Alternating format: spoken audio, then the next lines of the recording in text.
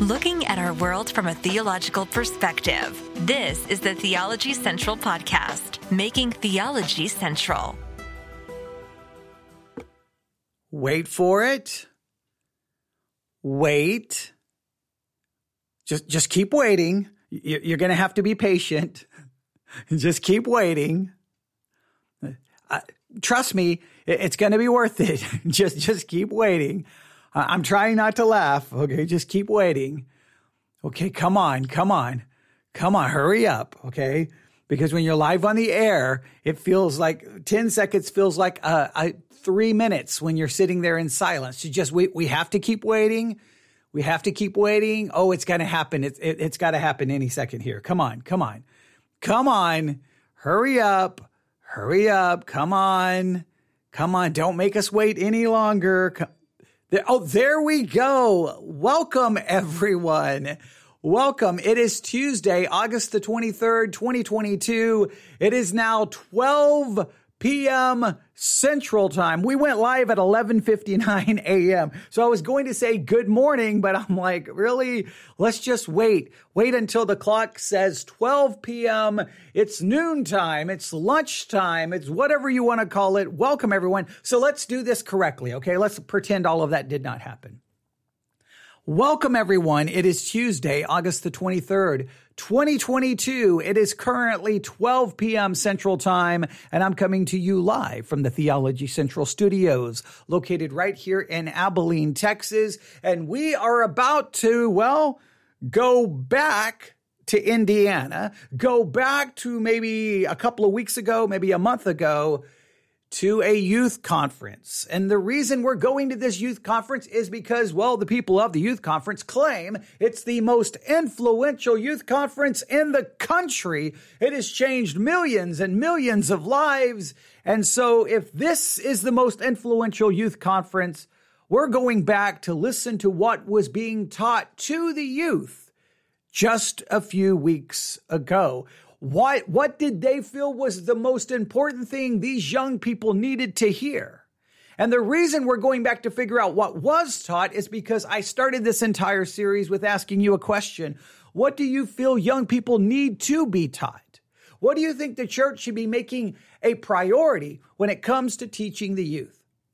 What are the three main things the church should be trying to teach young people? All right, I asked the question in so many different ways. A number of you have contacted me to give me your list, and I greatly appreciate that.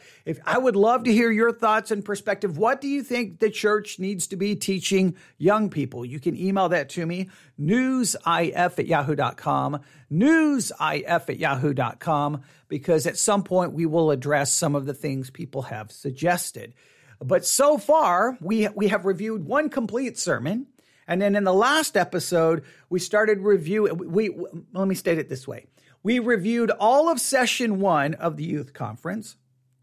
And in the last episode, we started reviewing the message that was preached during session 2. And what can I say about the sermon that was preached in session 2? We made it 14 minutes into it. We still got a long ways to go, but what can I say? I'm still somewhat perplexed. I'm somewhat dumbfounded by what we heard. It seems, and I think that this is a fair representation of everything we reviewed, and you can go back and listen to the last episode for yourself, because we don't like to rip anything out of context. When we do these reviews, we review every single word so no one can say we misrepresented anything, okay? And another thing we do in our reviews, I don't listen to them first. I don't go say, oh, this is really bad, I'm going to review that. No, we listen to it together in real time, and I react to it in real time. So it doesn't come across as rehearsed or some big production. It's like, hey, this is a youth conference claiming they're the most influential in the world. Well, then let's go listen to what they said and then talk about it. So that's what we do. But in the last episode, session 2 of this youth conference that we reviewed, how can I summarize the sermon so far? It basically goes like this. Young people, are there any young people here that feel lonely, that feel discouraged, depressed, like something is missing in your life? You feel empty. Now, of course, when you ask a room full of teenagers, a lot of them are going to say, yes, I feel that. They're going to relate to that because the teenage years, you've got emotions going crazy. You got things going on in your body. There are changes. It is an emotional time. So many times they feel like, I feel incomplete and nobody gets me and I don't feel loved and I feel empty and I feel confused. So already that seems very manipulative, but okay, all right. So the teenagers are probably going to go, I feel that way. Why do I feel that way? And he steps up and says, the reason you feel that way is because you are incomplete. You are empty because you were created that way. You were created to feel that way until you get married. So what you need to be focusing on right now is finding your future mate. You need to be finding that future spouse, your husband or your wife, because that's when you will finally feel complete. Now that seems like an absolutely crazy way to approach young people, because typically the parents are like, look, they're already they're too boy crazy. They're too girl crazy. All they can think about, all they're focused on is finding a girlfriend, finding a boyfriend. It seems to dominate their life. It basically has become an idol. Instead of telling Christian young people, what you need to focus on right now is your spirituality. You have this great opportunity. You can spend more time and focus on the things of God. And you need to figure out who you are. And here's some things you can do to try to protect yourself, whatever. But no, it was like, you see those feelings you have that you don't like? The solution could be in this room. It could be that girl over there for you, boy. And for that young girl over there, it could be that boy over there. It's almost like now you may need to be preoccupied in finding your future spouse because you're not ever really truly going to be happy and content until you do. And I just thought that was a bizarre thing to do at a youth conference. Hey, you're incomplete. Well, the reason why is you're not married. I mean, what are they supposed to do? They're 13, 14, 15. What are they supposed to do? Hey, so I'm going to feel this way until I get married. Yep, sorry. That's the way it's designed. You're to feel empty and lonely and incomplete until you get married. But what if I don't get married for another 5, 6, 7, 8 years? Well, you're just going to feel these. There was no pointing to being content in Christ, finding your identity in Christ, finding happy and satisfaction and serving Christ. No, it was like, this is the way you were made to be. And the more I thought about it, the more I was just so confused. Like, why would this be approached at a youth conference? And not only that, the kind of the philosophy is the minute you get married, all of those things go away. And well, there's lots of people who are married who struggle with some of those same things. So there's just so many issues with it. I don't want to go back and just kind of rehash what we talked about in the last episode, but I'm still just baffled by it. I'm still confused by it. Now, I thought I was going to receive lots of emails from people going, no, he was right. But I think a lot of people were just as perplexed and confused as I was. Some people felt that it was extremely manipulative and they were bothered by it. So all we can do is finish this up. We got 30 minutes left. I backed it up to the 13-minute mark to try to regain some context. Remember, there's no easy way to ease back into these. When we review these sermons, it always takes usually 2 parts, 2 episodes to complete them, sometimes 3, because I try to analyze them so much. And one of the reasons I do that, just so that you understand, is that when we're reviewing someone's content, there's the whole concept of, well, could they claim copyright or could they claim anything like that? Well, the fair use law allows me to use other content as long as I use it in a nonprofit way. Well, we don't charge anyone for our content, so we are good there. That we do so for critique, review, and analysis, which we do. But it seems that the key element is it has to be transformative. In other words, when I take that content, but by the time I'm done, it's been transformed into something completely different, something completely other. And I think no one can listen to our reviews and say, well, all you did was just play their content. No, I give a lot of analysis critique so that it is transformative. So that's one of the reasons I do break in so much, is just to ensure that there can be no accusations of that type of thing here, because we're really just trying to keep we're trying to keep an eye on what's going on in the world of Christianity. And how do you really know what's going on in the world of Christianity? Just pay attention to what's going on inside churches and what's being preached. Well, here, I want to know what's going on in the world of youth ministry. This is supposedly the most influential youth conference. Why wouldn't I pay attention to it, right? So we're going to go to Hammond, Indiana. We're going to go back to session 2 of this youth conference, where the young people are being told, you were made incomplete. You were made in a way that you're going to feel lonely and empty and not satisfied until you get married. Just seems like a completely odd way to approach this. But let's see. I think ultimately he's getting ready to transition in to, here are the 4 ways or the 5 ways, or I don't know how many ways he's going to get, to ensure that when you do find that right person, you have found the right person. Because see, the only way to make all of these bad feelings go away is to get married. However, if you don't marry the right person, then, so not only you have to get married to make the bad feelings go away, but you got to make sure you marry the right person, or the bad feelings will still be there and you'll destroy your life spiritually. So it's a lot for 14 and 15-year-olds to try to process, but okay.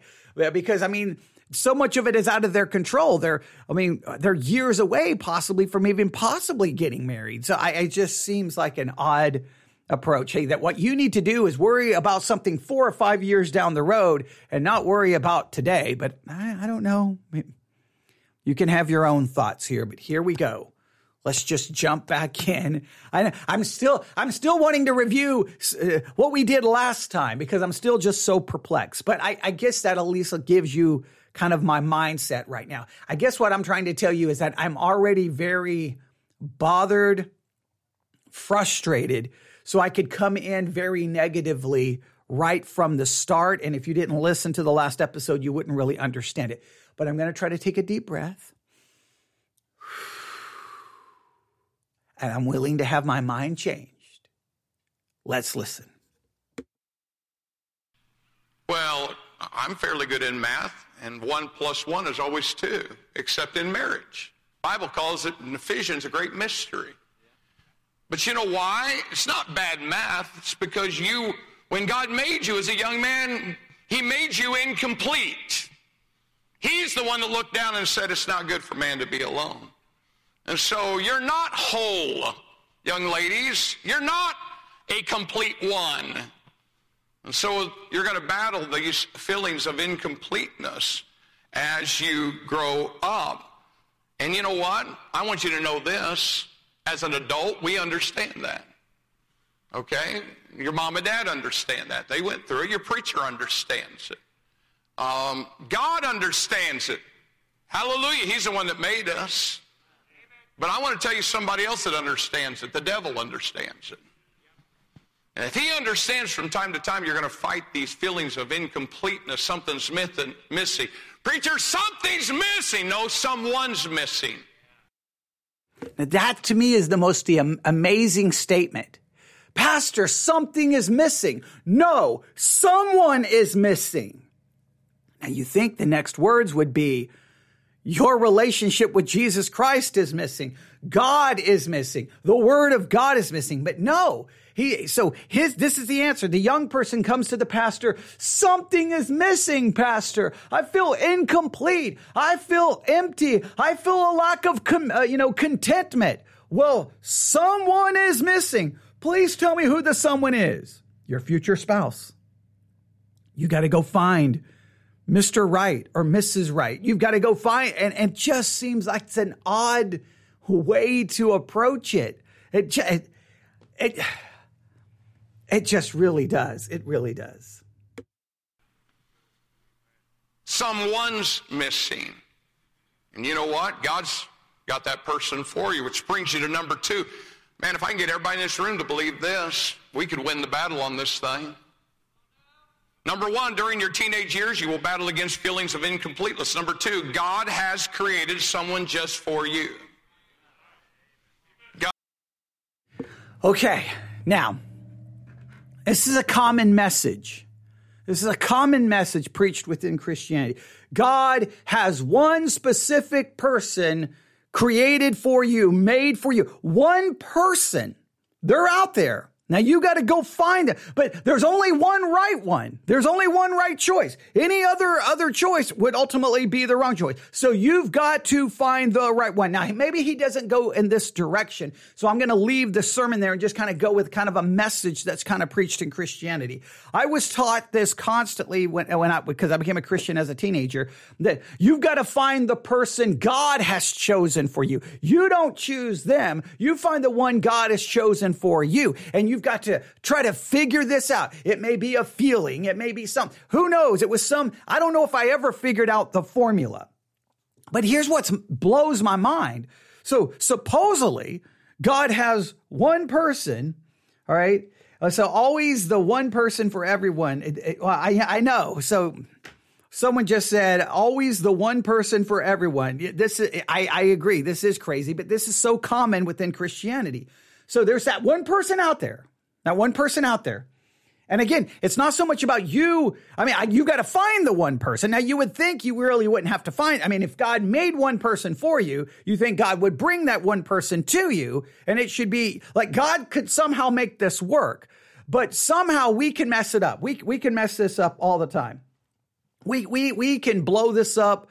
We can make the wrong choice. And so it's very much how can we say, it's a very uncertain situation. You got to figure out how to find the right one, even though God is the one who created the right one. So you think God would bring you the right one. But even if God brings you the right one, you may not recognize it's the right one. And then you may make the wrong choice. And then you're married to the wrong one. But if you're married to the wrong one, you got to stay married to the wrong one. It becomes really convoluted. But I just do have to point this out. Again, depending on the statistics you look at, somewhere close to 50%. Now, some studies have it higher, some have it lower, but somewhere close to 50% of even Christian marriages blow up. Well, wait a minute. If God brought you the right one, and you're the right one for them, so I guess the 50% that fall apart is because the people end up in the wrong one, and the 50% that stay together is the right one. So that would seem to indicate that there's about a 50% chance you're going to end up with the wrong one, even though God only has one for you. I don't really know how this works, but let's see how he explains it, because maybe he's going to go in a different direction. It's just as soon as I hear this, it's all of the messages I heard as a teenager about this. There's one person. God has one person for you. One person. And that's the one you have to find. Any other person other than the one person is the wrong person. And if you end up with the wrong person, then you destroy your life spiritually. Pretty much is almost the way it kind of goes. So here, let's see if maybe he's going to handle it differently. God has created someone just for you. God has created someone just for you. Now, I know that there is, and let me just say this, the very rare exceptions where God creates some people, I think, to live a celibate life. And I think all of us know those type of people, but we would certainly all agree that that is a small, tiny fraction for most everyone in this. Okay, now, I'm glad he at least mentions this, because earlier on, I mean, he just basically said, hey, if you're not married, you're going to be unhappy and not content and whatever. I'm glad he at least mentions that God creates some people to be, quote unquote, celibate, or to be single, or to live alone. I've always find it fascinating that we always say it's a small percentage, small number. The emphasis of the church is always you need to find the person to marry. Rarely does the church say, it's almost like the church feels like it needs to be, it has to find, that like people, you almost are forced and pushed that you need to find someone. The church people in the church will say, wait, how old are you? You haven't found someone yet? Like they almost put pressure on the singles. I wonder if it's possible. I mean, since we're going to kind of go this line of reasoning, I wonder if that number of those who are single, I wonder if that number should be much higher.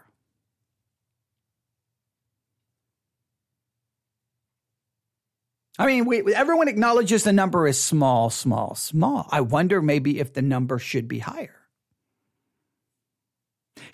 Because remember this whole message, if you listen to the last episode, is, hey, we're losing our young people. Why are we losing our young people? Because they're marrying the wrong person. What if we're losing our young people because they're getting married and maybe they shouldn't be?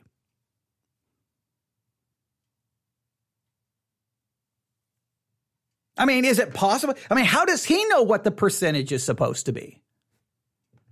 How does he know that? Because everything in church life says, find it. I mean, he already started this sermon by saying, you're unhappy, you're incomplete, you're made that way, and you'll never be happy or complete basically until you get married. Well, that's already telling everyone that's what you have to pursue and should pursue. There's very little preaching about, hey, if you don't have to get married, it's perfectly okay not to get married. There's nothing wrong with you if you don't want to get married. Now, there's going to be struggles, but there's struggles even if you are married. I just find it interesting. Hey guys, just remember that number is so small that there's he's almost implying that it's very unlikely that any of you are in that number. But how do you know? Room, when God was creating you, within a certain time frame of when he was creating you in your mother's womb, he was also creating someone for you. And that person that he's creating for you is just for you. Look at verse number 18. All right, so while you were in the womb being put together, God was doing a work somewhere else in someone else's womb, putting them together, and you are only for them, and they are only for you. That's the way it is. Now, it's so odd. Like, where is this being derived from? Like, where is the Bible concept that there's only one person for you? There's only one, and you've got to find them. Again, if God is going through the process of creating the one for you, okay, I'm going to create this one, I'm going to create this one, these two belong together, then would you not at least think that then God would put the two together? God would do so? And if that's the way it works, then I don't know. It just seems like, is this Bible or is this is this a new romance novel? He said, God said, it is not good that man should be alone. I will make him and help me for him. So from that concept, I'm going to make a helpmeet for him, that he's making one specific person, and that's the person you have to find. That's the person you have to find because there's only one for you. Or is it the concept that the man, there will be a helpmeet made for him? In other words, he's going to make someone a woman. The woman is made to be the helpmeet to the man. Is it more just distinguishing the fact of the role, the purpose? Is it really saying that there's just one out there? You study that phrase there, what it literally means is I will make him a helper uniquely designed for him, a perfect fit for him. Now, God has a plan, and God's created someone just for you. My wife was born in South Dakota, November of 1961. 2 months before she was born, in August of 1961, I was born in Greencastle, Indiana.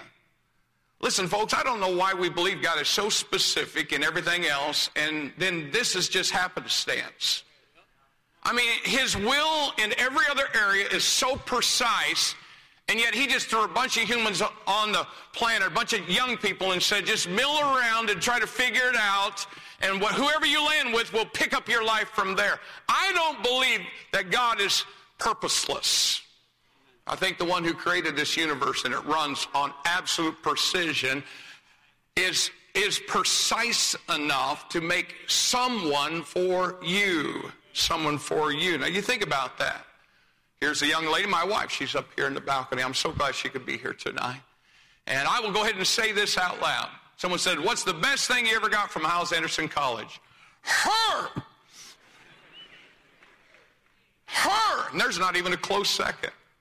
I've got a diploma somewhere. If you gave me a couple days, I could look through enough boxes and find it. But I know where she is, brother. I know where she is. By the way, I hit the wife lottery. I'm going to try to teach you how to do that. I mean, the greatest blessing outside of salvation that God's ever brought into my life is that woman right up there. You dust for fingerprints, anything that I've ever succeeded at, and you'll find her fingerprints on it somewhere. I mean, we're a team. We're in this together. We are one. It just seems so interesting that this is a youth conference message. These kids, depending on the ages of those youth, they're years away from that. Years away. I mean, and I'm not saying you don't try to help them understand how to navigate this, but it's kind of like, hey guys, here's the situation. You're unhappy. You're incomplete, but there's the one out there that will complete you. There is the one. They're out there. You've got to find them. I just don't know how this helps the young people. It's like, well, my mom, dad, I got to find the right one. I got to find, it just seems like that this becomes now their life passion to go find the one instead of, I don't know, growing in the relationship with the one who created them and growing spiritually. I'm not saying that, obviously they're still going to desire and care and want to date and try to meet. I understand all of that. But this is that concept that it just seems like a weird thing to give the young people. It's like he's not even pointing them to God. He's not even pointing them to the gospel. It's like, your problem is you're not married. And the reason marriage is going to fix you is because somewhere God has created one person for you, and you are created for one person somewhere out there. Now, you would think then, because he's saying God is purposeful, then you wouldn't go looking, right? Because God would just bring you together, right? I mean, if you're saying that this is a whole part of God's sovereign plan, you don't go look. It just happens, right? Is that the way, or do you supposed to look? Like, how? I don't know exactly how it's supposed to work, really. I guess you go to Hyles Anderson, and then I guess that's how it works. By the way, that person for you is worth waiting for. He or she is worth waiting for. Right there. Okay. Maybe that's too cynical.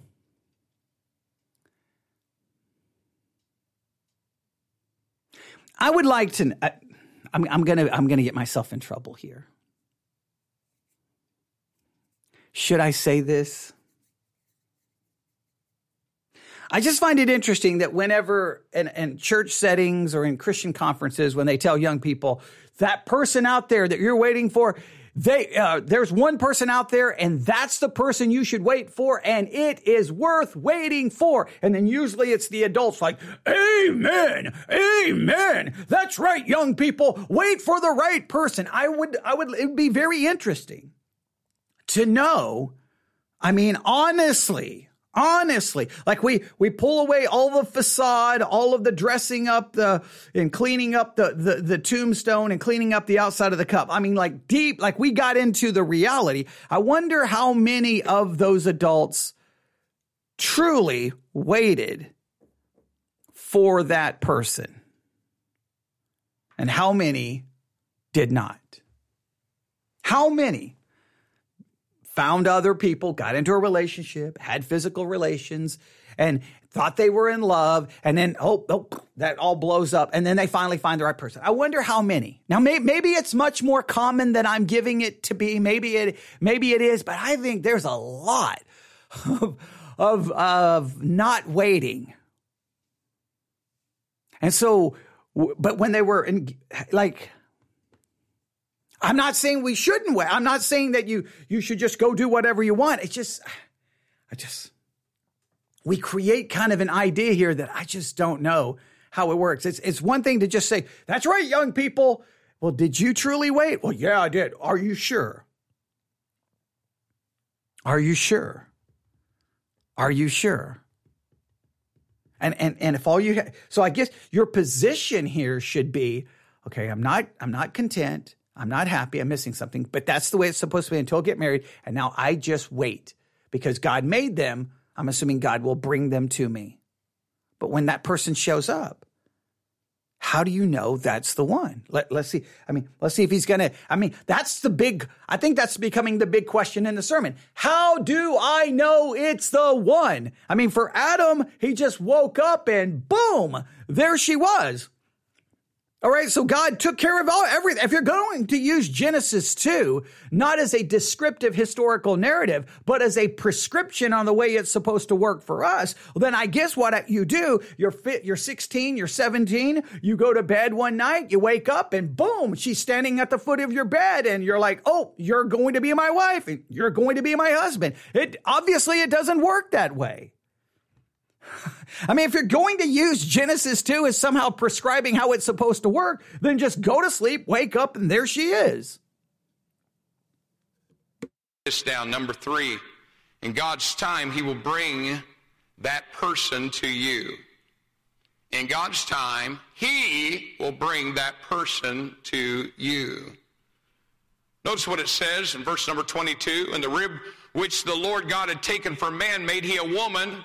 Listen, folks, all scripture is given by inspiration of God and is profitable. These phrases that we want to just run past and act as if they don't exist, they teach us a Bible principle. Young people, look right up here. I am tired of investing my life for 18 years at a young person and watch the devil snatch him out using this dirty trick. I'm tired of it. I'm tired of it. It doesn't have to be. Okay, the devil uses what dirty trick?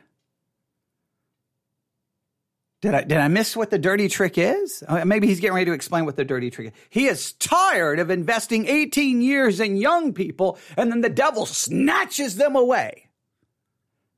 Now, again, can't snatch them away from salvation. So is the devil snatching them away from what? What is the devil snatching them away from? Their purpose in life? What is the devil doing? And I guess the devil, the ace up the devil's sleeve is for you to not wait for the right person and you end up marrying the wrong person. It seems that the greatest threat to young people today, that's really what this sermon is saying, is to marry the wrong person. Hey, look, you're unhappy and you're not content because you're not married. But you better be on the lookout because the number one threat Satan is to you is to have you marry the wrong person because that will destroy your life. So I've got to get married to be happy. But if I marry the wrong person, then I've been grabbed by Satan. If I'm a young person here, at this point, I'm looking for someone to draw a chart going, I need a chart here, guys. Can someone make me a chart? Because okay, I'm not going to be happy at get married, but whoa, be careful. You got to get the right person. Okay, how do I know it's the right person? That will bring you the right person. But wait a minute, somehow in all the midst of this, Satan will play a trick and give me the wrong person. But how do I know if it's the right person or the wrong person? Does the right person have a C tattooed on them to stand for Christ and the other one has an S? Do I look for the tattoo? Do I look for the mark? What do I look for?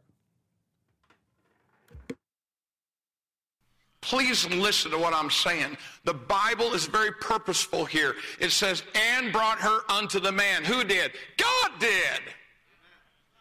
God did.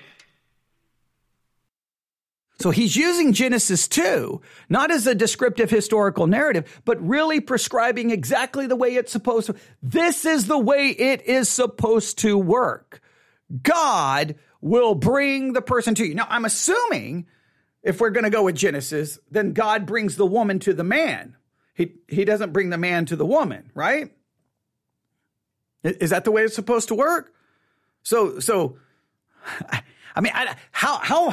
How far do we take Genesis 2 to say? And again, we're already realizing there's something going on here because it doesn't work this way. Okay, so Someone just said, this is extremely contradictory. It started out, the biggest problem is that they get with the wrong person, but now God will bring them to you. God will bring them to you, but it sounds like what happens, God brings them to you, but maybe right before they get to you, Satan comes running in and go, no, look at this one, and then throws in the counterfeit. So you may not get to the right one. So you got to get past Satan's counterfeit to get to the right one, because obviously somehow God can't get the right one to you. So that seems to be kind of the scenario he's created. God created them. He's like, okay.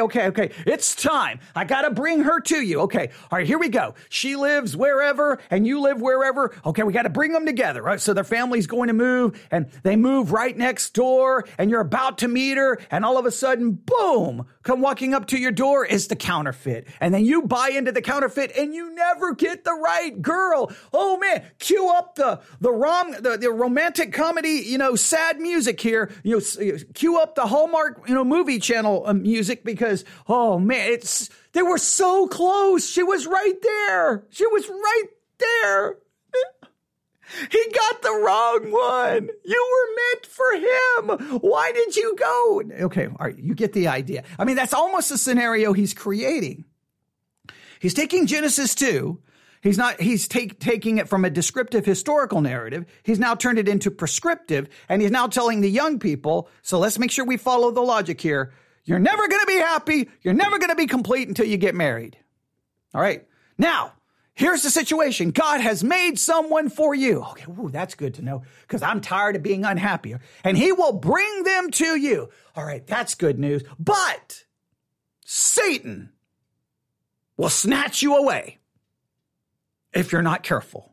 Satan is going to give you the wrong one. So right when you get ready to get the right one, the wrong one is at least going to be introduced to you, and you got to get past the wrong one to get to the right one. So let me tell you what did not happen. Look in the Bible, double check. I want to make sure the preacher's sticking to the Word of God. How many ribs did he take out? How many women did he make? Did he take 5 ribs? Make 5 women. Say, hey, why don't you just date around whichever one you like? By the way, I'm glad he didn't take 5 ribs. Most of us need all our ribs to kind of hold in what we're trying to hold in here.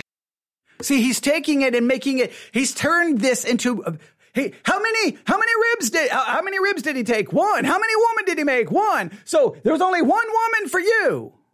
And you don't have to date, you shouldn't date around to find it. This is almost going again with the idea probably of like the kissing, dating, goodbye concept. Don't date, do courting. So, and I guess maybe you let your parents choose. I don't know how this all works. I mean, I'm trying to follow. He's taking this historical narrative and saying, this is the way it's supposed to work. Don't wander around looking at all the other women. Wait for the one to show up. Because that's how it worked for Adam. Well, I don't know if you realize this. Adam was kind of in a unique situation. There was only one man on earth, and there was only going to be one woman on earth. And then the two are going to come together and, I don't know, produce children. Like, I think we kind of, but no. We're going to take this very unique historical situation and go, this is the way it should work in your life. So. Come on. 1. Man, I honestly, if it would help, would get on my knees and beg you to listen to me right now. This is not happenstance. Okay? In God's time, God will bring that person to you. Now, this then requires something from us. We have to be willing to trust God in this area of our life. And young people, this entire issue is about trust. I mean, why, come on, young ladies, let me talk to just a handful of you. Why are you so boy crazy? Why do you spend all your time chasing boys and tripping all over yourself, just trying to get everybody's attention? Maybe because you started your sermon by telling them the reason you're unhappy The reason you don't feel complete, the reason you're not content is because you're made that way. And the only thing that's going to make that go away is not the gospel, it's not Christ, it's someone. You literally said that. You gave the illustration where the person says, Pastor, I feel empty and I feel, incomplete. And then the pastor supposedly says, because you're missing someone, not Christ, you're missing your spouse, you're missing the boy or the girl. So why wouldn't that make you boy or girl crazy? But now he's saying you shouldn't be girl crazy. You shouldn't be boy crazy. I don't understand. Oh, man. Okay. All right. I'm trying to follow the logic of this. I really am. I'm trying to understand it. I really am. Now, obviously, the person who's currently listening, who I think has been through listening to most of these programs, I think they feel somewhat similar to how I feel. Others have felt that it's very manipulative. So far, most of the people who have communicated with me in regards to this hasn't tried to defend it. I know there's people out there listening going, no, he's right. Look, first of all, I don't understand how you take Genesis 2 and make it prescriptive for what we're supposed to do. I think there's some major issues with that. That's that whole thing. Is it descriptive or prescriptive? There's major hermeneutical issues going on here, but it's so just contradictory. You're made incomplete. The only thing that will complete you is not Christ. It's not the gospel, it's someone. That someone is made by God for you. There's only one, but God will bring that person to you. But somewhere in the midst of bringing that to you, Satan is going to try to snatch you away by offering you something that's not the one for you. Now, he's saying, girls, why are you being boy crazy?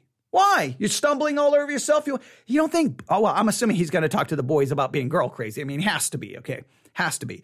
I mean, they're at a youth conference. The boys and the girls have already been checking each other out the whole time. Okay, but all right. We'll just see what he's going to tell. I guess what he's going to tell now is, hey, I know you're unhappy and you're incomplete, and I know that the only thing that's going to fix you is a boy or a girl, but don't be boy crazy. You just trust that at the right time, God's going to bring the right one to you. Chase. You know what? Let me tell you why. I'm not mad at you. Let me tell you why. Because you think you have to do it. You don't trust him. You don't believe what I'm saying enough just to trust God and say, God's got this figured out. Listen, your teenage years should not be about pursuit. It should be about preparation. And it's real easy to switch over to that, Brother Joe, once we really trust the Lord. Trust in the Lord with all thine heart. Amen. Lean not to thine own understanding. Preacher, I'm not sure I understand this. If you if you understood it, you wouldn't have to trust. Trust is only necessary when you don't understand. Amen. Well, preacher, I don't know, and I can't see it, and what if I miss it? Do you trust him? Do you trust him? Come on. God formed you in your mother's womb. Jeremiah chapter 1, King James Holy Bible. If he formed Jeremiah for specific purposes, then he formed you for specific purposes and for a specific person. All right, so he made you for a purpose and a person. You just trust. So you don't go looking for it. You don't go seeking it. You just go about your life. Now, does the person just walk up and go, I have been sent by God. I am the person. Well, I looked at you and I knew that you were the person. We don't need to date. Let's go get married today. Or do you ask them out? Do you get to know them? I mean, is it not possible? I mean, like, this is creating a really odd, like, if I was a young person here, I'm like, okay, some of it would probably sound pretty awesome, right? Okay, there's one person out there. And if I was in that youth conference, I'd be looking around. Oh, I think it's her. I think it's right there. That's the one. That's the one. And I'd be telling me right there. Okay, stop preaching. I'd be raising my hand. Hey, stop preaching. I found the one. She's three pews up right there. Look at her. Look, that's the one. Hey, you're the one. God's brought me to you. He's right. Okay, I know you're saying that's ridiculous. Okay, maybe it is, but I'm just saying like, so don't go dating around. Like, how do you know?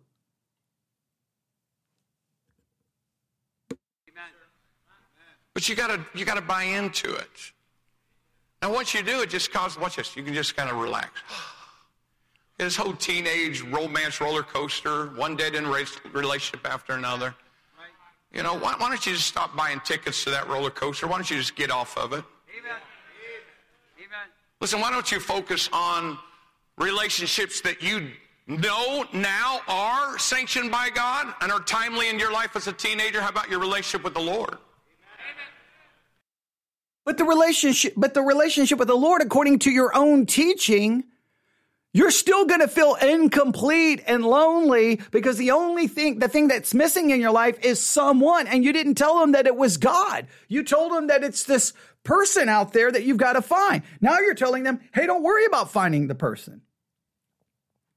So now you're telling them to focus on the relationship with God. Are you telling me that if they focus on the relationship with God, they'll feel some sense of being complete and content? Because Come on, how about your relationship with your parents? How about your relationship with your spiritual leaders? I mean, if we made that the focus in our teenage years and took this other thing, and let me have you look in verse number 21. And the Lord caused a what? Deep sleep to fall upon Adam, and he slept. And he slept. Young lady, young man, listen to me. Some of you need to go to sleep in this area of your life. Man, he's making this text like a step-by-step prescription of exactly what you are doing. I was making a joke that maybe you just go to sleep and wake up and there she is at the foot of the bed. Maybe I was making a joke and now he's kind of like, hey, just go to sleep in this area. Just don't worry about it. Now, there may be a little bit of truth to this, but you've already set it up that the people, they're already incomplete until they find the someone. Now you're telling them not to worry about finding the someone.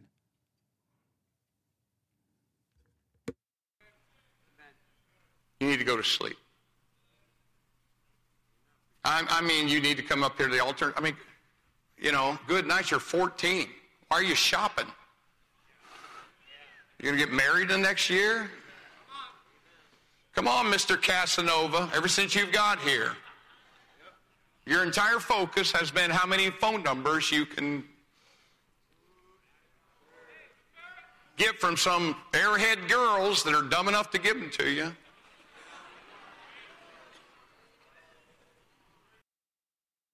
Man. You know what your Man, that's...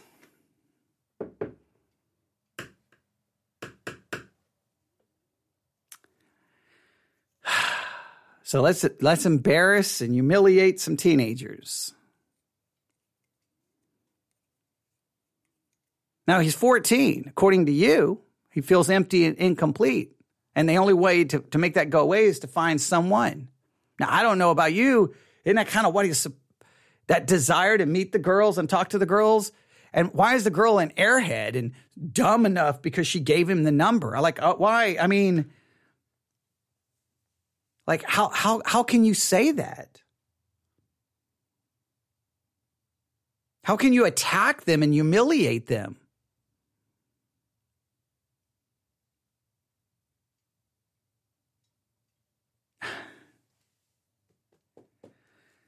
All right. Listen, you know what your problem is? Trust. I got to make this happen. I'm going to take control of this decision. So you spend your entire teenage years focused on a bunch of dead-end relationships. And by the way, I've never seen a girl that's boy crazy or a boy that's girl crazy in those years that had a good relationship with their mom and dad and a close walk with the Lord. Yeah. If I'm wrong, help me out, brother. Amen. I think the devil's distracting you. If you really believe it, then you know what? You can just kind of take a breath, say, you know what? Watch this. If God has made someone so special that he made him just for me, and we're going to be a perfect fit, when they come into my life, I want to be prepared for that relationship. So as a teenager, what I want to do is spend my life preparing for that moment so that I'll be the best husband for that woman that God made for me.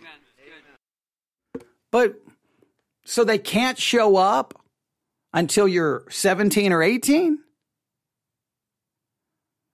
They can't show up until you're 19 or 20. Is there an age like, thus saith the Lord, the perfect one will not show up until you're 23?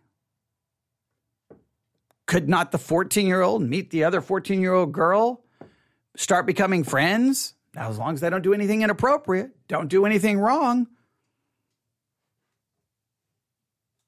Like, I'm not quite understanding that. I'm not really able to figure out exactly what the rules are to this game.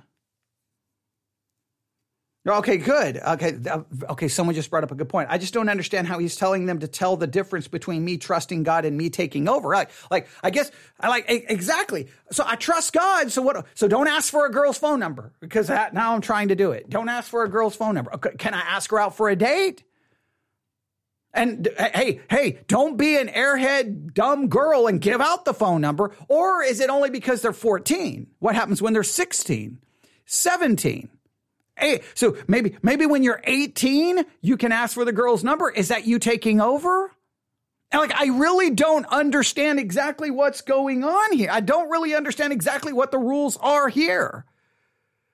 Is this a repackaged I Kiss Dating goodbye? So I don't know exactly how do we have to bring the family along? Do we have the family listen to the phone call? Does the daughter come to the father and the father decides if she's good enough for the son? I mean, how does this work here? Okay. So young men, start preparing. You start setting down. Come on, it's time to grow up. So you just sit down with dad and say, Dad, what's it take to pay the bills in this household? All right. Some of you need to experience something that somebody 16, 17 never have experienced. It's called a JOB. You might want to experience that.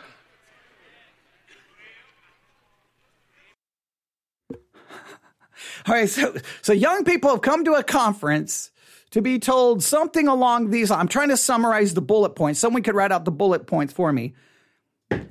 You're unhappy. You're incomplete. You're missing something. That thing you're missing isn't God. It's missing someone.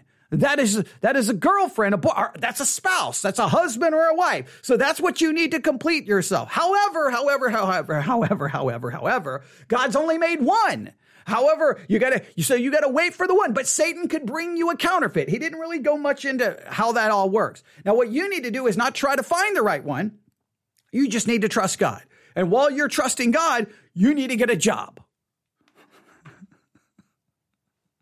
And if you're the boy asking the girls for the number, you think you're Casanova and you're a joke. And if the girls give you the number, so if the boy asks for the number, he's Casanova. If the girls give the number, they're airheaded and dumb. I am really trying to follow this. I really, we're going to have to see if we can get this close to the finish line. I don't think we're going to be able to because this is going to take forever. But I am literally trying to follow the logic here. And he's used Genesis 2 as somehow step-by-step courtship dating manual. I don't think that's why Genesis 2 was written. I don't think it was. I don't know. Son, you can't get married till you make marrying money. McDonald's ain't marrying money.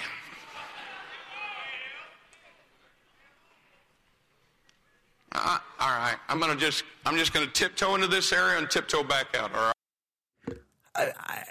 So you don't even look and you don't ask for the number until you're making a certain amount of money. right? So it seems like he's saying, don't ask for the number, don't look, you go get that job. And then when you get a marrying job where you can make enough money, then you ask the girl, then you look. But what if you missed her? Oh, no, don't worry about it. God will bring her back around. Bring her back around.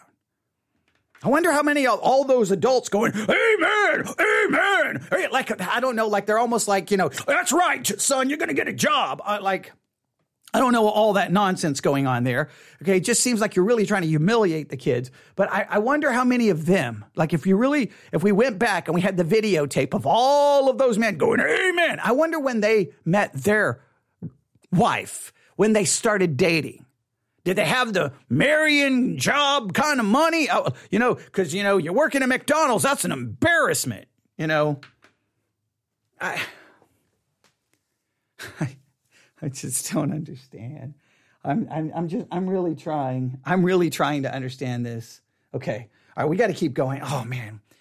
These reviews take so long. All right. Just so, I'm just tiptoeing. All right. Come on, preachers. Come on, youth pastors. Why do we say this is the most important thing and then we don't spend any time helping our young people get ready for the second most important thing in their life? I mean, you don't know how to pay bills. You don't know how to save. You never earned $1. But you don't understand. I'm going to be an NBA star. We got and by the way, I'm all for sports. You know what? As long as you remember it's a game. They call it a game. Hey, we're going to practice for tomorrow night's game. All right? It's a game. There's some things you can learn from sports, but listen to me. This whole idea that playing volleyball and playing basketball is preparing you for marriage. Okay, let me act this out, all right? So, you finally meet the one. Woo! Firework. And all of a sudden it's... And then you set the date, and you get married, and you do the honeymoon, whoa, and then you come back. And you get that new first house or apartment. And that young man's going to get up the next morning bright and early, and he's going to go sit down at the breakfast table. He's going to have a fork and a spoon. He's going to be sitting there.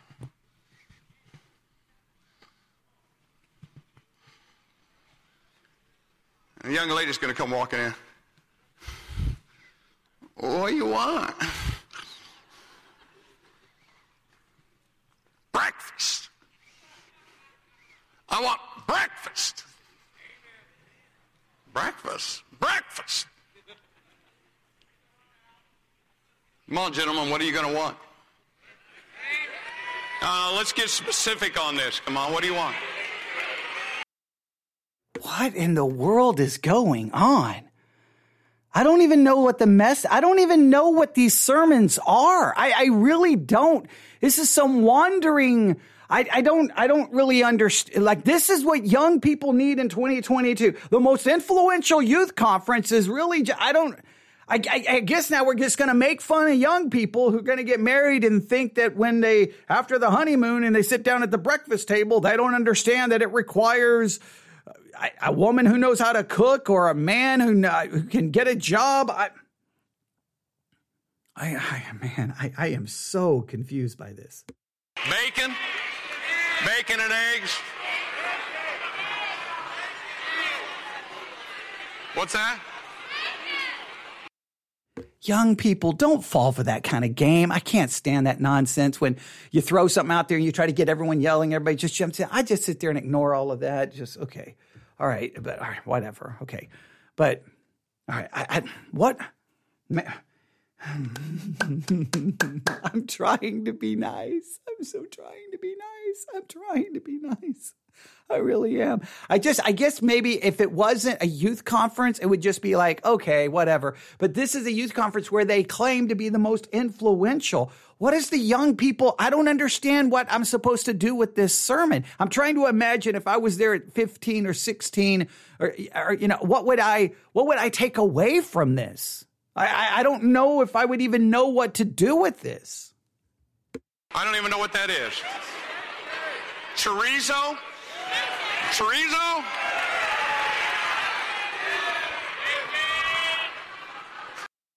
Someone just asked, what are we listening to?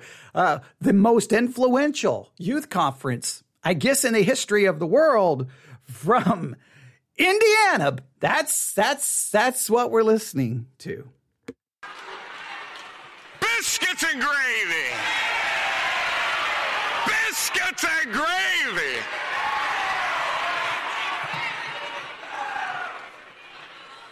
And you young ladies going to go, hold on. And you're going to run in your bedroom. You're going to go through the closet. You're going to bring your volleyball out. You're going to go.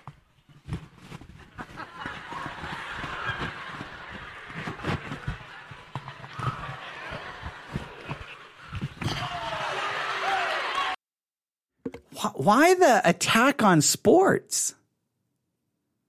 So if a girl plays volleyball, she's too dumb to make biscuits and gravy.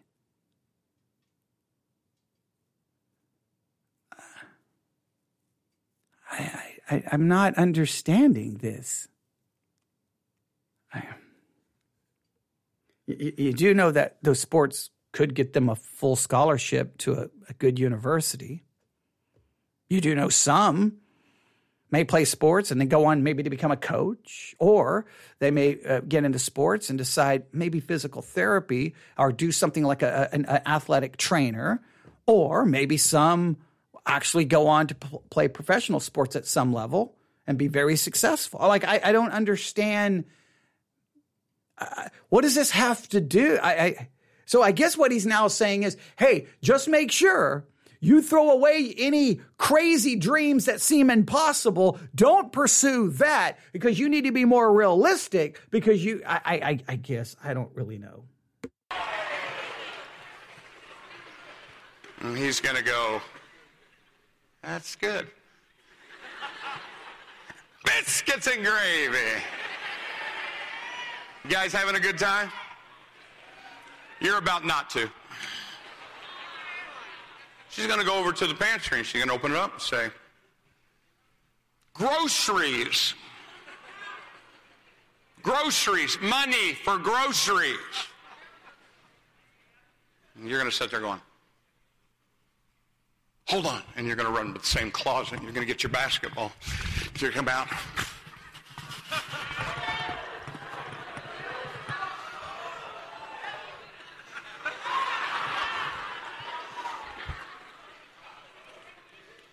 And she's going to point to J-O-B, job, groceries. Now, I'm trying to help you. I want you to have fun. Some of you have way too much fun. You think teenage years is some big party. Think at 18 some switch is going to flip and you're going to show up to Bible college and you're going to be able to hold down a job and balance a checkbook, and you're not getting ready. You're not getting ready for what is the second most important relationship you're ever going to have in your life. Now, why in the world should God send you a tremendous young lady if you're not ready for one? I think someone else is listening. I do appreciate the comments on this, because this is making it hard for me. Someone says, you can't chase boys. You can't even date. You can't play sports. Just wait until you meet the person who immediately makes you feel complete and elope. And you better know how to cook. Okay, that's good. And it's, the same person said, I'm so frustrated with this. Yeah, I'm just literally sitting here going, this is supposed to be the message. Remember, this all started because a famous preacher grabbed him by the elbow going, we're losing our young people because they're marrying the wrong person. Fix it. And he's like, I'm going to fix it tonight. He's going to fix the problem that people are marrying the wrong person. And if you try to put bullet statements of what we've gotten here, I don't think anyone here knows a clue in how to find the right person. I don't think anyone knows a clue how to determine if it's a Satan counterfeit or it's God. I don't know. You're not supposed to do anything. You're not supposed to ask for numbers. You're not supposed to, I don't know. I don't know really what you're supposed to do, except you need to learn how to cook and you need to get a job and don't play sports, for crying out loud, and stop having so much fun. I mean, for crying out loud, you're a teenager. You need to take on some responsibility and learn some life skills. Okay. Okay. about it. God's created someone special just for you. In God's time, he will bring that person to you. I'm going to tell you what I believe, and you talk to your pastor and your parents, and hey, whatever they say, go with it. I'm going to tell you something. I just discouraged this whole teenage dating thing. It's nothing but a bunch of waste of time. And it ends in tragedy more times than not. This is kissing dating goodbye. This is kissing dating goodbye. Who, the author of the book, renounced it, and it's been criticized for the whole purity culture, and a lot of people said all the great damage it has done in their lives. It destroyed their lives. This is a repackaged version of I Kiss Dating. Stop dating! But when the right person shows up, can I date them? Or just no dating? Just, you're sitting here, you're the right person. She looks at you, you're the right person. And as someone said, let's go to Vegas, baby. Let's go. We got to get married. No, that would be incorrect. So do you date during or do you just go from meet to engagement? And then can you date when you're engaged? But can engagements be broken off? I don't really know exactly how any of this is supposed to work.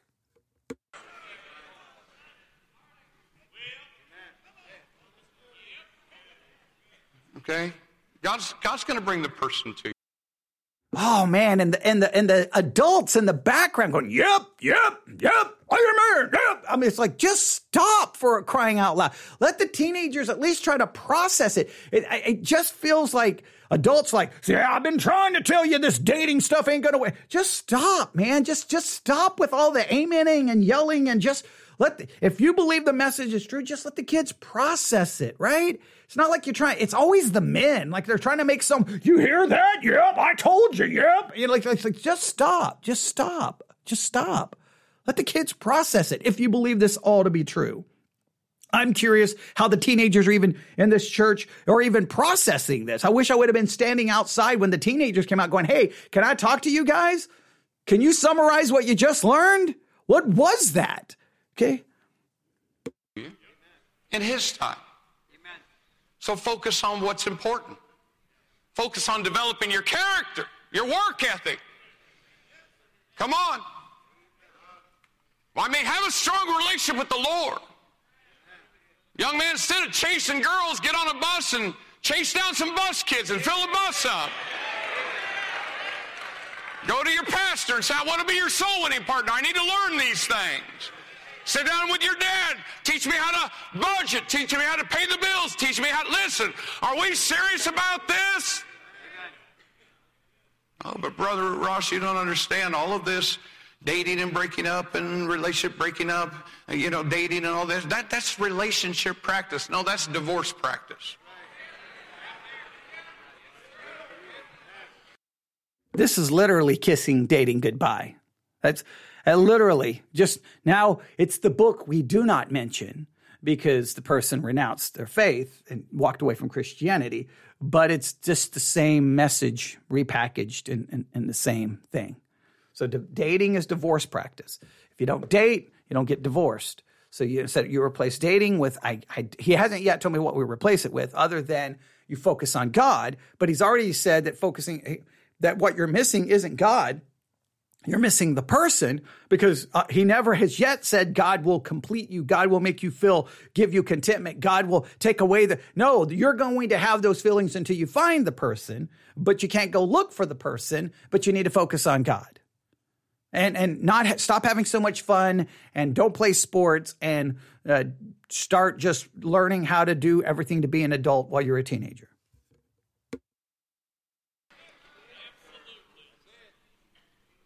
The teenage years should not be about pursuit, but about preparation and purity. Now let me give you the next one. Number 4. The devil will bring a counterfeit into your life before God brings his perfect choice. I told you. Ding, ding, ding, ding, ding, ding. I told you. See, I knew that's where he was going. Before the right choice shows up, the wrong choice will enter. When I was kind of making fun of this concept a little bit, acting like, a romantic comedy, that's how it is. There's the right one. She's on her way. She's coming down the street, and boom, before she gets there, the wrong one shows up. So that means for every single person, every young person, the wrong one will show up before the right one. And it's a satanic plot. I talked about going to sleep, but you know what the devil's going to do? He's going to try to wake you up. Right. Yeah, he's going to try to wake you up. He's going to bring things into your life to try to feed on that feeling of incompleteness. You know, there's a lot of reasons not to listen to the wrong kind of music, but some of you, the reason that you listen to what you listen to is you are constantly stirring up those feelings and those emotions, and you're just making yourself a target for the devil to bring the wrong kind of person into your life. Wrong music leads to the wrong person. So, no sports, no dating, stop having so much fun, don't listen to the wrong music. All from Genesis 2. Young ladies, again, let me just help you personally for just a minute. We've helped a lot of young ladies in our life, me and my wife. And, you know, if you're coming from a home that's a less than ideal situation, maybe you don't have a dad or he's kind of absentee, and a lot of the love that you ought to be naturally getting from your mom and your dad, and it's not happening in your life, you're going to have to be extra careful. Extra careful. Young lady's name was Stephanie. She reached our bus ministry, and then I get so tired of that concept that if the girls doesn't get the right kind of love from her parents, so she'll seek it from a guy. You don't think guys who grow up in broken homes don't seek the same kind of thing? Talk to some guys who've been abused or neglected or parents abandoned or you're tied up in a closet and burned with curling iron. I can tell you stories, okay? Like, the same concept can happen to both, but at the same time, even if you get the right love in your family, you've already said that that's not going to make you complete because you're already made incomplete until you find that guy or find that girl. So I don't know what, I'm so confused about exactly how this is supposed to work, but I want to know more about the satanic counterfeit. She eventually came to our Christian school, and her dad was out of the picture. Her mom was came to the church, but wasn't stable in her Christian life. So she listens to, by the way, she got to stay in the castle. She got the 7 royal laws of courtship, and on her own, without parents making her, decided this is important enough, I'm going to implement these principles into my life. You know what she did? She came out of the public school, came into our Christian school. I'm turning that completely off. I'm putting that in God's hands. Okay, I guess don't go to public school either. So I'm trying to keep up with all the rules. Don't listen to the wrong music. Don't play sports. Don't have fun. Focus on getting prepared to be an adult. Don't date. And I guess don't go to a public school. I need a new notebook. Graduated from high school, came to me and my wife and sat down. Oh, I hope some of you are listening. I can save some of your lives right now. I can save some of your lives right now. Listen to me. I can never save anyone's life. I never can, never will, because I'm a broken sinner. All I can do is give you hopefully the truth from God's word. The fact that he thinks he can save people's lives because of a message that he's taken that is an absolute abuse of Genesis 2 is a little bit disturbing. She came and sat down, little tears running down her face, sweet little girl. She said, I'm getting ready to go off to Bible college. I know even at Bible college I could make the wrong decision. I'm just not confident enough in this area of my life. Preacher, would you and Mrs. Ross just kind of went, if a young man starts showing interest, I got to point him to someone. I love my dad. I love my mom, but they don't know. Would you help me? So if the guy shows interest, you tell the guy you have to go meet these people, and then they get to determine if they're the right. So the way you find the right one is through a interview process. I get. Is that how it works? So all right, you're a girl, guy shows interest. I'm sorry. I'll set up a meeting. and then you're somewhere else. The guy meets with the people, and then they get to determine if the guy is the right one. So the way the right one is determined is through a filtering process, through an what if that is some, man. Why don't we just go with arranged marriages at this point? And you know what God did? God brought a young man into her life. And you know what the first thing he had to do? By the way, that guy that's asking for your phone number, give him your daddy's phone number. No, just, come on. You can turn the charm on this smile. Oh, you want my phone? Okay, here. This dude's going to call. Hey, baby. What do you want?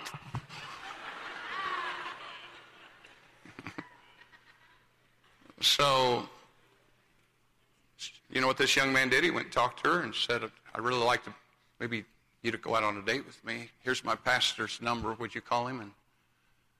And then once he calls me, I'll talk to you about this again. Oh, I'm not going to, I know. Nobody's going to tell you. Come on, you're the smartest person in any room. You forgot more than your mom and dad know. No, the honest truth is, young lady, you can be so easily manipulated, emotionally manipulated, that it's... Girls are so easy. Look, I get, man. I do not like that idea, trying to act like the women are so weak and easily manipulated. The evil man can so easily manipulate the weak woman. Yeah, women can never manipulate a man. Never happened one time. Men are so strong. We're so above emotional manipulation that a woman can't manipulate the man. It's always the man manipulating the woman. We're all sinners. We do a lot of manipulating, not only of each other, but of manipulating our own selves.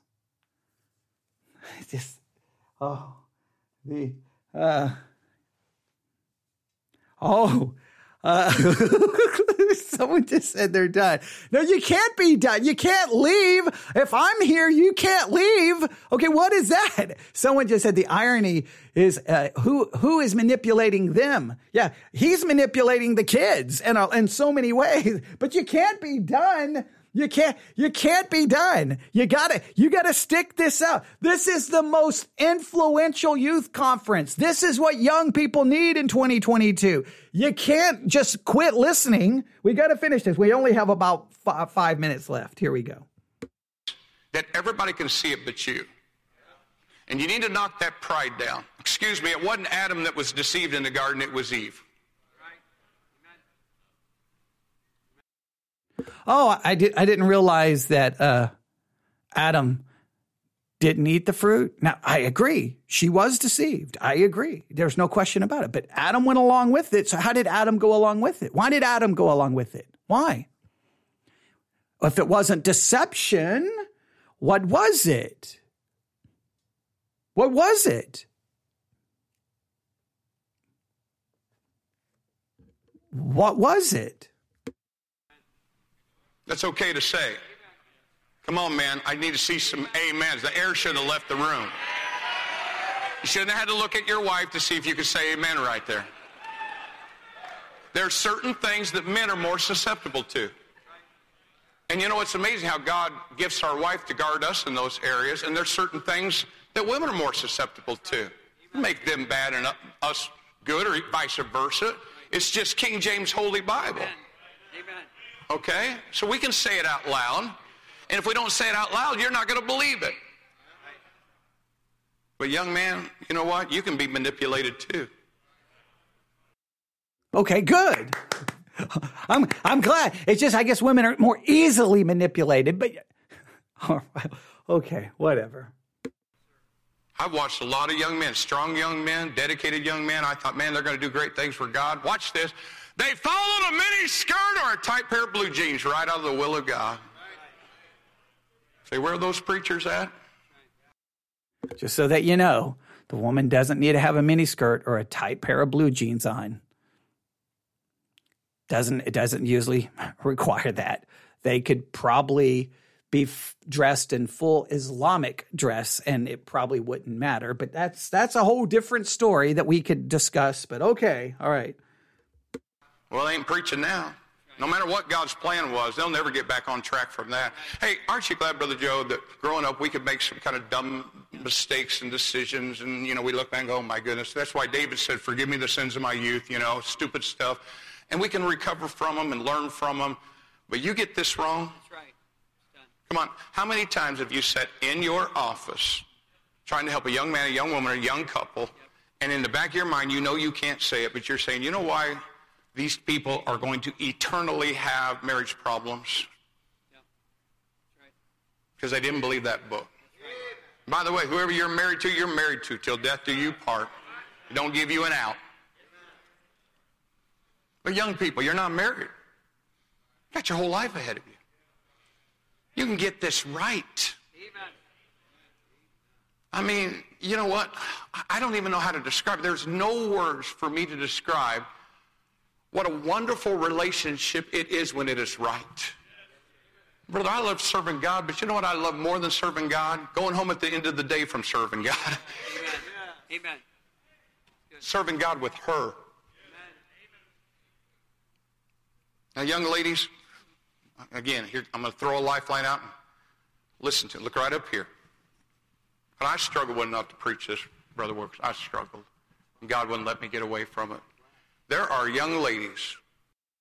Oh, there's the go-to ace up the sleeve the preacher can always drop.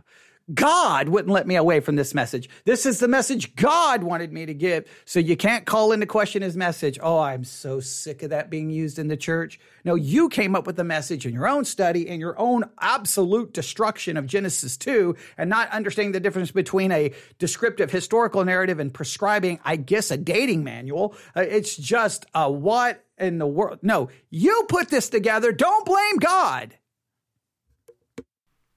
Sitting right here.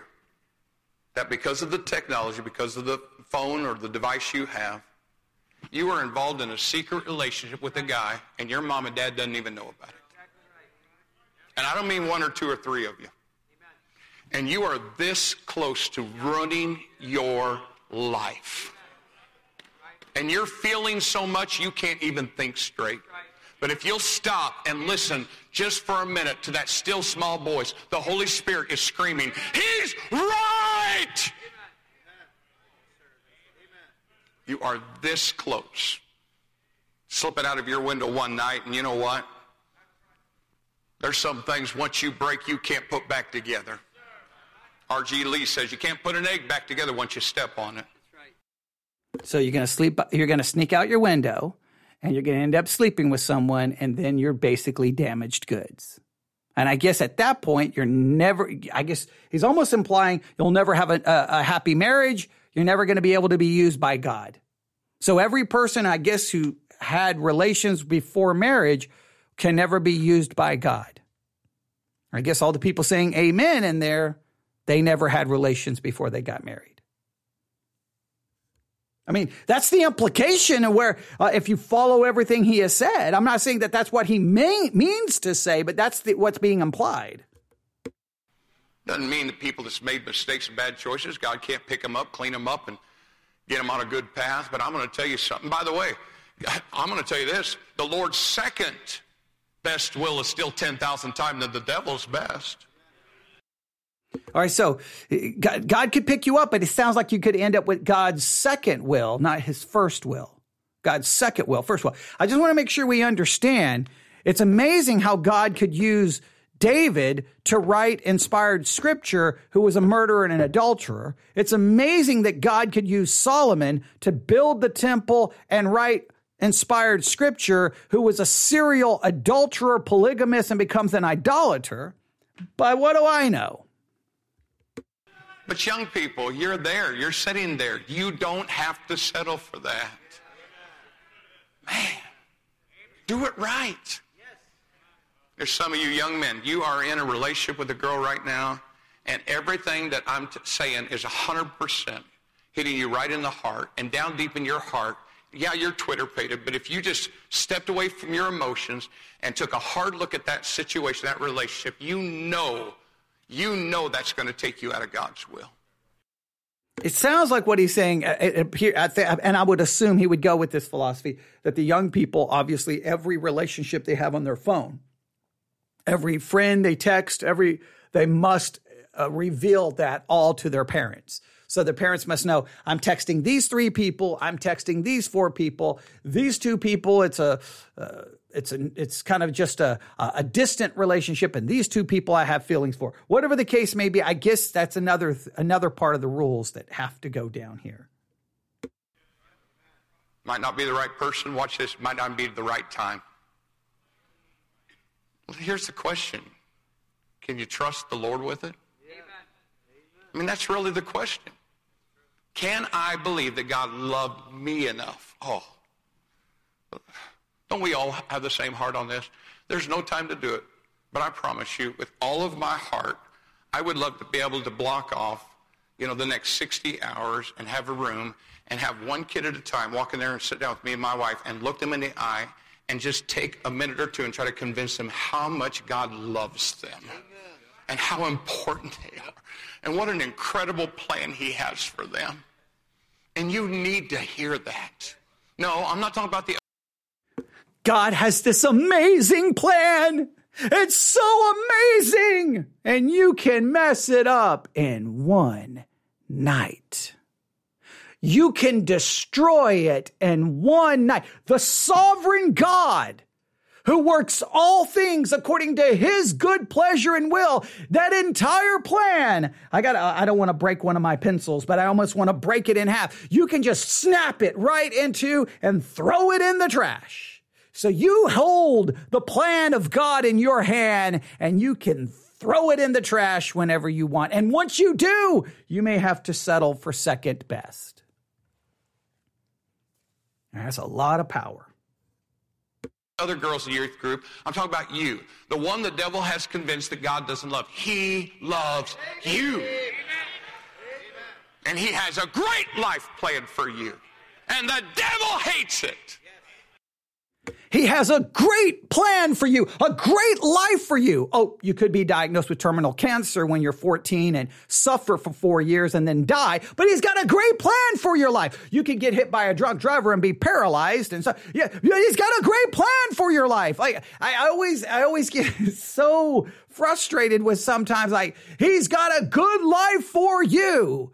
Yeah, and wait, what happens to the 15-year-old girl who's kidnapped and murdered? He's got a good plan for your life. Like do we ever think all of the ramifications of what we're saying through?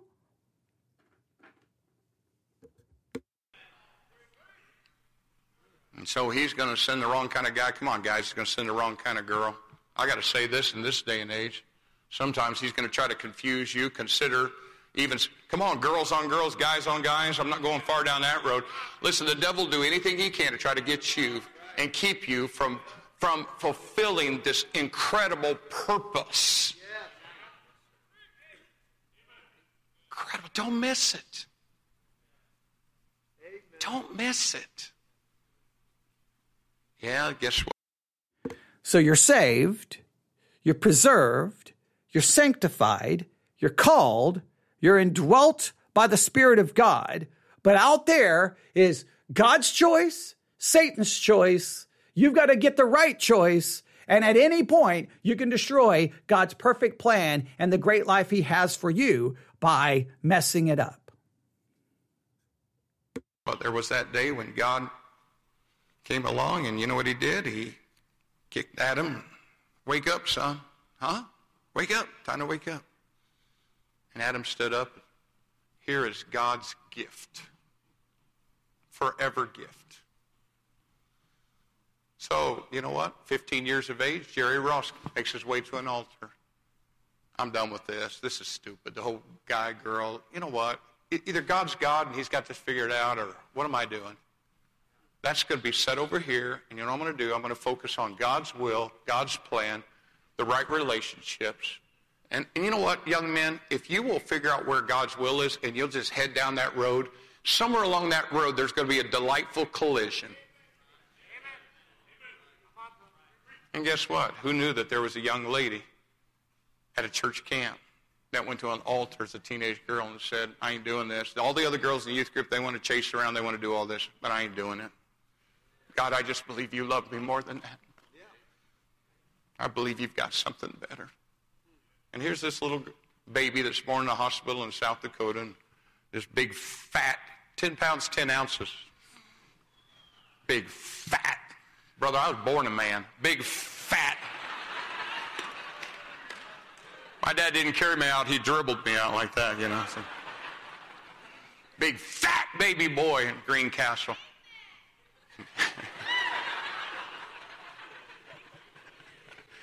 I don't know what part she amen, so I'm not sure how to react. But God can just take their lives and just keep them underneath the umbrella of their parents and in the right kind of churches and going to the right kind of conferences and making the right kind of decisions. And all of a sudden, on a bus route in Hyles Anderson College, I get on the afternoon bus to go pick up the night bus riders, and I plot. We get the Hallmark romantic movie story here, all right?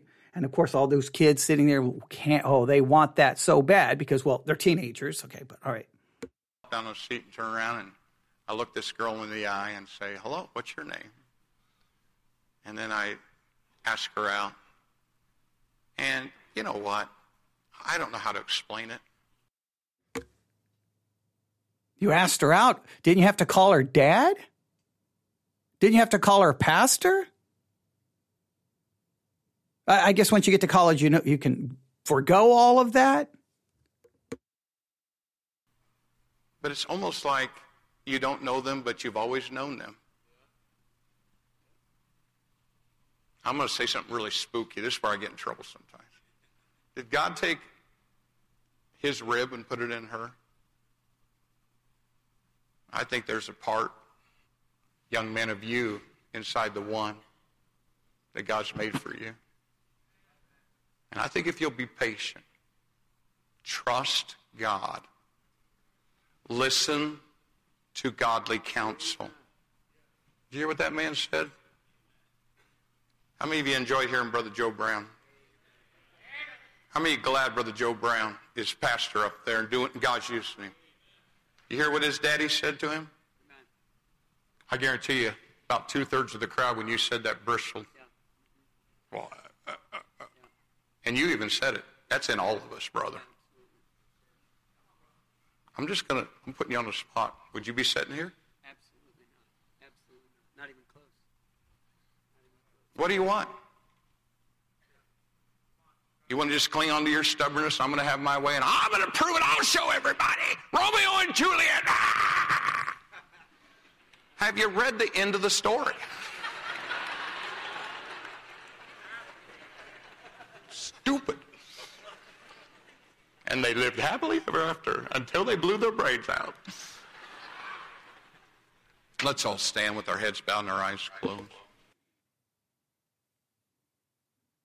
I literally don't know what to say about any of that.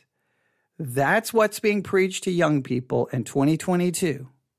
And the modern church can't figure out what's happening. I don't even know if I could even articulate exactly how I'm supposed to avoid the counterfeit. I don't know if I can even articulate how I'm supposed to know I met the right one. I'm not even really sure I'm supposed to know all the rules I'm supposed to follow. I'm not sure I even understand Genesis 2 any better than I did when the message started. And he ultimately never really pointed them to Christ for anything. And that's what young people are getting at supposedly the most influential youth conference in America. I know this series is painful. I know it's no fun, but you need to know what's out there. Now, for those who are listening who have younger children, it will be something you will have to figure out what your strategy and how you're going to handle the teenage years and the interest in boys or interest in girls and dating and all of that, how you're going to maneuver and fix all of that, or not really, I hate the word fix, how you're going to navigate all of that. But a lot of times I would say, really don't listen to much of the advice given within Christianity. And I know that's probably not nice to say, but you just heard 43 minutes of it. All right. Stop there. You can let me know your thoughts about all of this. newsif@yahoo.com. newsif@yahoo.com. I'll end with this statement. If this is what your young people are getting at your church, you're destroying them spiritually. All right. Thanks for listening. God bless.